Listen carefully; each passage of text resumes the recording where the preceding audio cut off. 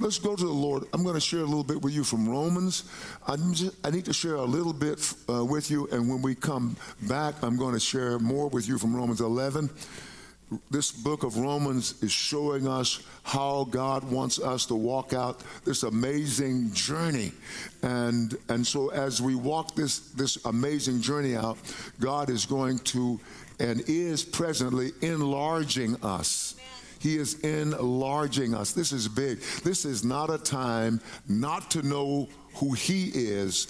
This is not the time not to know who you are. This is not the time to not know where you belong. Yes, all right. Let's look at Romans chapter 11. We're going to look at verse 3. And Paul always asks the question, what then? Some question that he always knows the answer to. He said, what then? In Romans 11:7, he says, what then? Israel has not obtained what it seeks. And Israel was seeking God's righteousness, and they never obtained, laid hold, grabbed at it. It says, but the elect have obtained it. The elect did. So we ask ourselves the question, and I know we have all these questions and different views of God and what he is. I'm finding this theme everywhere in the scriptures. There are people who really actually fight to prove, work hard to prove that election is not what the Bible says it is. Now, they don't frame it like that, but they can't believe that God can choose somebody to be saved. Like, that's not fair. What? Are you serious? It's not fair for the perfect being, not most, the perfect being in the universe to choose something. The righteous, the infinitely righteous person to choose. It's not fair. What? That's not fair to us. What? Are you serious? So election means God has a right to choose. God is the only one of us who can. God is the only one of us who is righteous enough. So he has elected us, chose. He says the elect, those whom God chose did. God poured himself out he made himself available rather for everyone, but people just don't want him. Even right now, we can preach the gospel, tell people the gospel truth, the eternal truth, and they say, I don't believe that. And God didn't make them say that. So God does. Now, if you've been following our teaching, God lives in the eternal now or the eternal present. So God is right here present with us, but he is a million millennia back yonder somewhere right now. And you take a million millennia forward, he's right there also. So God doesn't need what some call the telescope of time to know anything. This is the God you serve. This is the God who has engendered you, brought you forth. I mean, come on. I got more reaction from Richard when I inducted him into the Lavelle Family Baking Hall of Fame. Brother Richard, you belong in my family. My mama, my sisters, my wife, my mother-in-law. I got more reaction. Okay, but he says the elect have obtained it. So what does that mean? So if you're against election, you're against your having obtained it.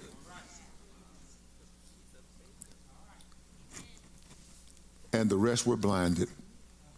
They were not blinded because God blinded them, as it were. They were blinded because of their unbelief and their unwillingness to do what God said. Amen. So why should the people who don't work out get the same prize as the people who work out night and day? Why should people get the prize, reach the goal, when they stubbornly refuse to obey God and refuse to do whatever he says, anything he says, and they're going to still be blessed too? What kind of life is that? So let's look at this. This is amazing reality here. So here it goes on, Israel rejection, though Paul says, in this section he says, Israel's rejection is not final. I love that. So let's look at it. Verse 11, chapter 11:11. I say then, have they stumbled that they should fall, or beyond recovery? When you stumble, you get up. But in this case here, the inference you would draw is that, oh, they have fallen where they can't get up. You know that commercial? You ever heard that commercial? I hope it's not funny, but you know, what's it called? Life something. Lifeline. Yes. Lifeline, where the woman has fallen and she says, "Help! I've fallen. I can't get up."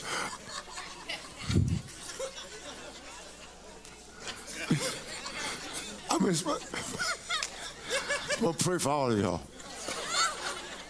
I'm gonna pray for all of you.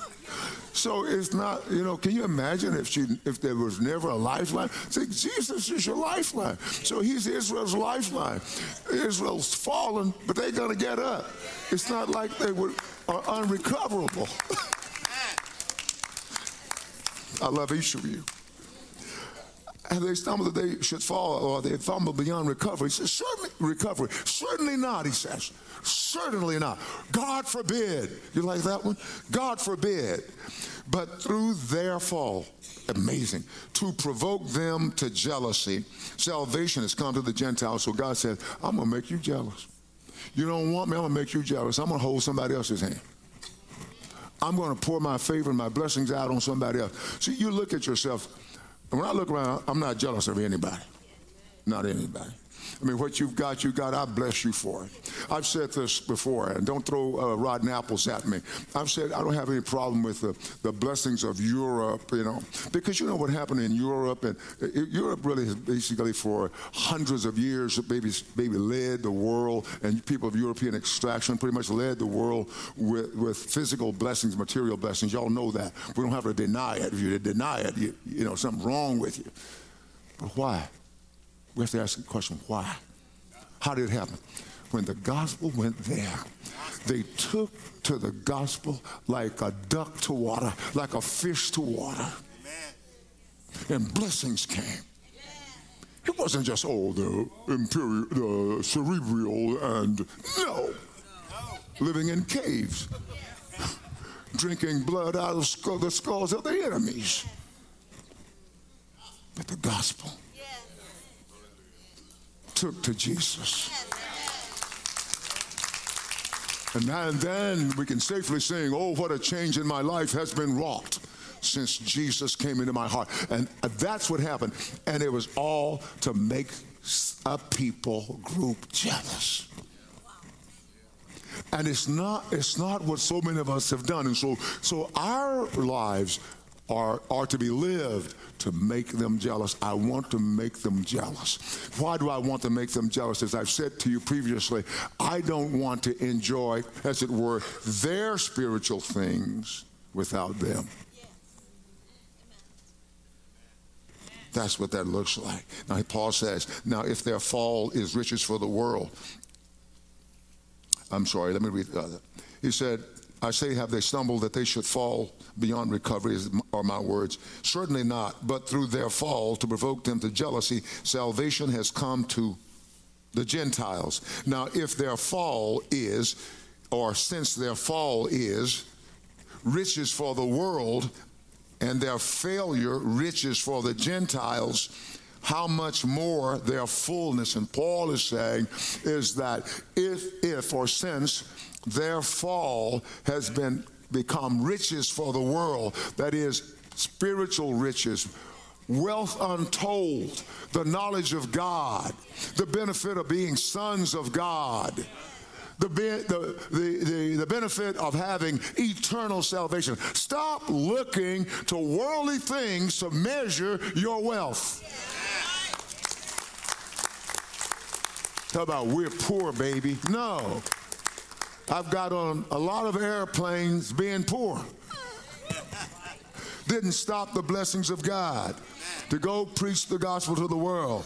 And he says, so since now if their fall is riches for the world, or since their fall is riches for the world, and their failure riches for the Gentiles, how much more their fullness? And this is what God is saying, is that you and I are to make them jealous, and when the fullness of the Gentiles come in, that is all the Gentiles that God has chosen are saved, and Israel, he's going to turn to Israel. Israel's going to be saved, and he says, if they're messed up, that God brought forth immeasurable blessings.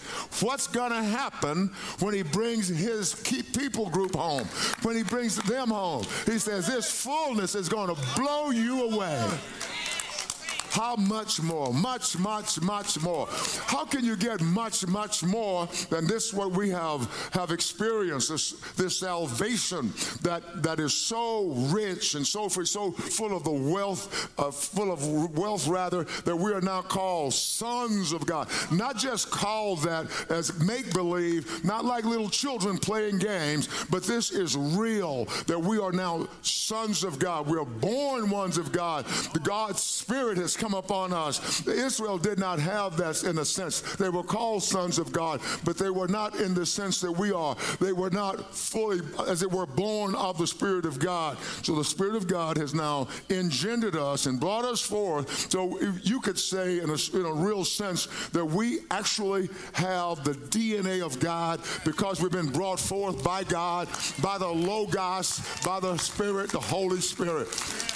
I'm telling you, if you don't know what that means, you need to go on your knees and just say, Jesus, help me to understand that. Help me to receive this. So when the fullness comes, it's like then it will be in an unprecedented way. Then at that juncture, it will be added to what we believe that we're called to do. And that is that the knowledge of the glory of the Lord will cover the earth in an unprecedented way as the waters cover the sea. I believe that in our day, many of us, we're going to see the knowledge of the glory of the Lord cover this earth. It's covering everywhere we go. And there are brothers and sisters in many places around the world have just waited until some of us get there just to encourage each other. They've already been going and doing. And we're going not to teach to people who don't have a knowledge of the Lord, but we want to increase them. We want their faith to be increased, and ours will be increased, and it will be multiplied. This is what God is doing. But when they come in, hallelujah, hallelujah, hallelujah. This is what we're doing. And you cannot make them jealous unless you know what God has offered and what he has given you. And if still that's not enough, you have to walk it out. Walk it out. And this is what I believe we're living in also. And I want you to take note of these things, that we are living in the day when we will practice, we will not just preach it, we will demonstrate it, we will come out from among them and be separate. And God is going to reach down with his big, full hands. He's going to pull us to himself, and we will be his people. And he will do in an even greater way, what you are seeing in real time. And each of you, whether you're right here or you're back there, you have a front row seat. Now, I tell you, if you miss the movie with a front row seat, que lástima, que vergüenza a todos. Of all of you. Hallelujah. What a shame, what a pity on everyone. Hallelujah. Let's give the Lord a big hand. Thank you, Jesus. Oh, wow. In Jesus' name. In Jesus' name. Thank you, Jesus. Thank you, Jesus. And I want to do this. We're gonna baptize. But I'm going to come back in a minute. I don't want anybody to leave. I don't want any of you to leave. And if God has tugged your heart and you want to give your heart to Jesus, I want you to wait until after the baptisms, and we're going to come back and ask you to come to the Lord. Don't you leave without asking Jesus to come into your heart and to become your very life. And you and I have a great task. Don't get bored, and don't walk away from what God has for you. In Jesus' name. Amen.